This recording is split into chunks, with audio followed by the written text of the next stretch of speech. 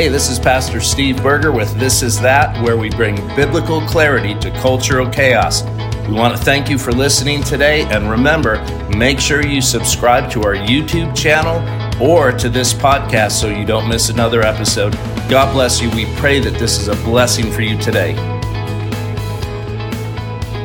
All right, y'all, welcome back to This Is That with Pastor Steve Berger. I'm so glad you're with us here today. We've got a great word for you. In fact, this is going to be part one of a two-part message that I'm doing for you called Look Up, Not Back. Look Up, Not Back. Now, we want to remind you to subscribe to this podcast on our YouTube channel, Pastor Steve Berger. Make sure you get the notifications and share it with other people. Help us get the word out so that people can be encouraged by the word that we're bringing. Okay, so here we go. Let's start with part one of two, Look Up, Not Back. Now, beloved, without question, there's this issue in the end times. The scripture talks about it twice at least, that there is going to be a departure from the faith. 1 Timothy chapter 4, verse 1, the Apostle Paul writes and says, "But know this, that the Holy Spirit explicitly says that in the latter times, people are going to depart from the faith because they're going to give heed to seducing spirits and doctrines of devils." But there's going to be a departure from the faith. In reference to Jesus' return, in 2 Thessalonians chapter 2, verse 3, there's something very interesting that Paul says. He says, that's not going to happen until there is this falling away, this apostasia, or in our English language, the apostasy. So, in just two different epistles, the Apostle Paul lets people know, man, the last days, it's going to be a hectic, chaotic spiritual time. There are going to be people who depart from the faith, who fall away from the faith, and they're going to go back to a godless, Christless lifestyle. And it's heartbreaking without question, and yet we see it throughout Scripture, but not just Scripture, we see it in our own day and time. Like we're living through this right now. I'm telling you, as a pastor of 31 years and being in the middle of the whole COVID thing, I don't know that you know this, but I'm telling you that there are pastors who have lost their faith as a result of what happened with COVID. There are people who no longer go to church who lost their faith because of COVID. They just couldn't get their head or their heart around the fact that God would allow such a thing to happen. And if he did, he's not worthy of my service or of my faith. And it's been a deal, man. It's been a huge deal. Now, when we look back in Scripture, we see this same thing, and I could give you multiple examples, which I won't, but the Israelites in the wilderness, think about this. They get delivered from Egyptian slavery. They're wandering around out in the wilderness, and what do they start doing in the challenges of the wilderness? What do they start doing? They start wanting to return to Egypt. And they start romanticizing about the past. Oh, the garlic and the leeks were so good, you know. But here's what they forget. They forgot the fact that they were in slavery, okay? Listen, friends, a Christless past is nothing but a mirage. It is a make-believe oasis that vanishes when you compare it to the glory of the Lord Jesus Christ. For sure. Make sure in the midst of maybe your own wilderness challenges, your own trials or tribulations, that you don't start romanticizing about the past, that you don't start looking back with a very, very unrealistic view of your past, your Christless existence, and start being drawn back to it. No. In those times when you're going through challenges, you need to look up and not back. When we get into the New Testament, Jewish Christians, a mere 30 years, think about this, this isn't a long time. Jewish Christians, a mere 30 years after Jesus' death, resurrection, and ascension, were already falling away from Christ. Why? Because of trial and tribulation, because of tough times and persecution and peer pressure. They started looking back. What was the solution for them? It's the same as the solution for us right now. You've got to look up, not look back. You've got to keep your eyes. Listen to me. This isn't just bumper sticker stuff here. You've got to keep your eyes on Jesus, on his majesty, on his ministry. In other words, who he is and what he's done, what he's accomplished for us. That is the entire point of the book of Hebrews. Because the Hebrew Christians were looking back, not up. They started falling away from the faith. And the author of the book of Hebrews writes to them and says, listen, you've got to start getting your eyes back on Jesus. You have to stop your romanticizing of the past, and you have to start looking up about your future encounter and life with Jesus Christ, okay? So the book of Hebrews, that's the whole thing. It's about the supremacy, the superiority of Jesus Christ, all right? Now, right out of the blocks, I love this. The author, right out of the chute, in the first 3 verses of the book of Hebrews, gives us 8 different facts about Jesus that would have been a shock. It would have been a jolt back to reality for these Hebrew Christians who were, again, looking back instead of looking up. So here's what I want to do after that little introduction there. What I want to do is just share with you over the next 2 weeks these 8 facts about Jesus that I hope will help you to look up and not look back. I don't know what you're going through, but I think that many of you are probably going through a tough time. There's something about your life right now where you're wanting to look back and you're romanticizing about the past and you're thinking the past wasn't all that bad without Christ, or maybe you're frustrated or offended with God right now because of things that he's allowed to happen to you personally or maybe in the country nationally. Listen, this is time for you to get a refocus on Jesus, to look up and not look back. All right, so let's do this. Let's read the 3 very first verses out of the book of Hebrews. Hebrews chapter 1, verses 1 through 3. Listen to this.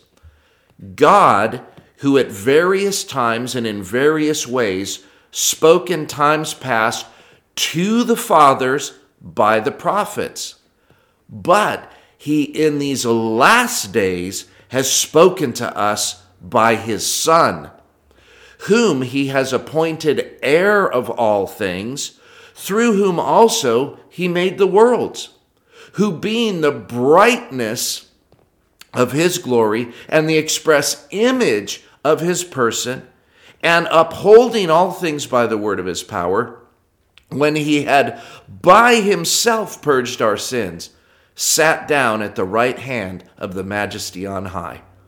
Right there, friends, right out of the blocks.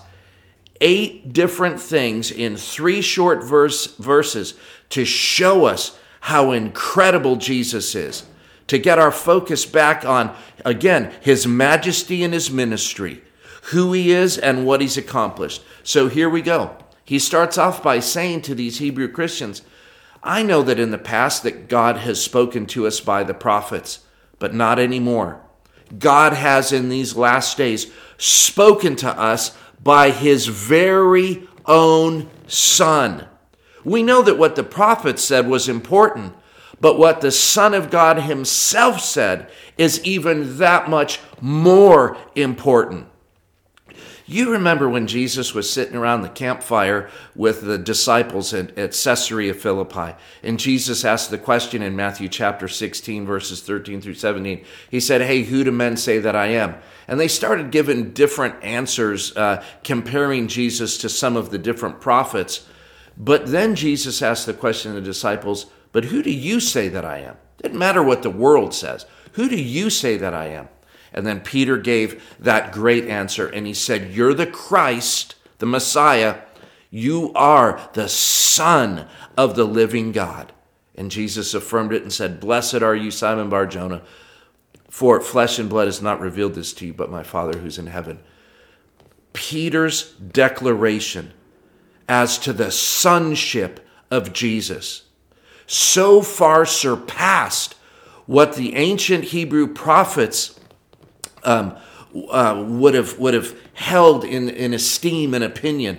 He said, "You're the Son of God. You're the very Son of God." And Jesus said, "Peter, you're absolutely right.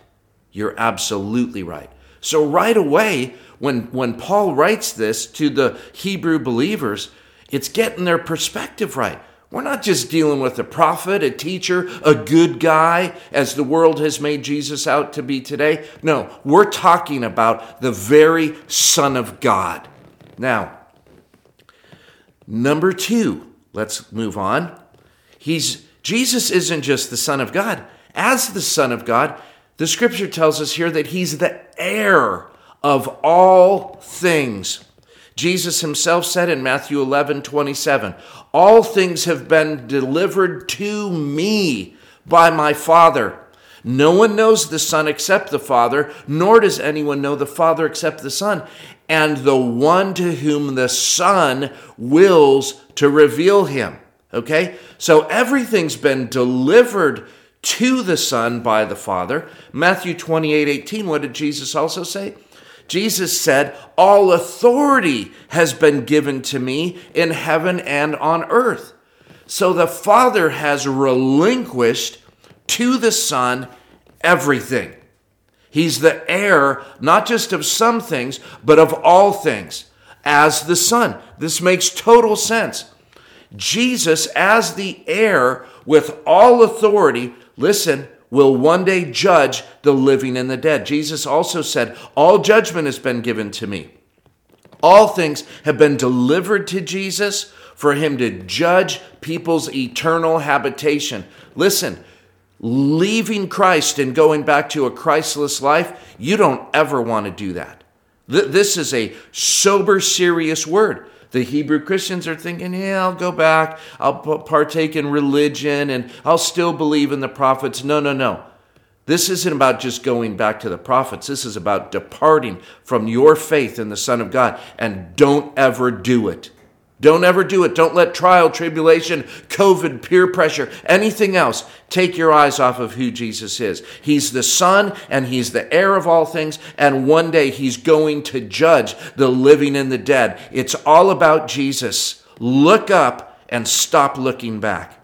Number 3, Jesus also is through whom God made the worlds. It's like Paul is going from one incredible declaration about Jesus to the next. You realize that Jesus is creator of the world. John chapter 1 verse 3 said what? All things were made through Jesus, and without him nothing was made that was made. Colossians chapter 1 verse 16, for by Jesus all things were created that are in heaven and that are on earth, whether they're visible or invisible, thrones, dominions, principalities, power. All things were created through him and for him and by him. Hebrews 3:4, every house is built by someone, but he who built all things is God. Genesis 1:1, in the beginning, God created the heavens and the earth. So Jesus is the Son of God. He's the heir of all things. He's God the Son, and he's Creator God. Do you see what this is doing? This is challenging the Hebrew Christians. This is challenging us to have a proper perspective, again, on the majesty and the ministry of Jesus. Look up to him. Look into his wonderful face, and the things of earth will grow strangely dim. Don't let the devil, don't let circumstances, don't let trials, tribulations, or peer pressure keep you from understanding the majesty, the mystery, and the ministry of Jesus. Next, number 4. Jesus is the brightness, it says, of God's glory. Now, I don't want to get all technical on you, but I do want to just throw this out to you. 2 different kinds of light. There's refulgence light, which is a reflected light. And then there's effulgence light, which is original light. Now, Jesus is the brightness of God's glory.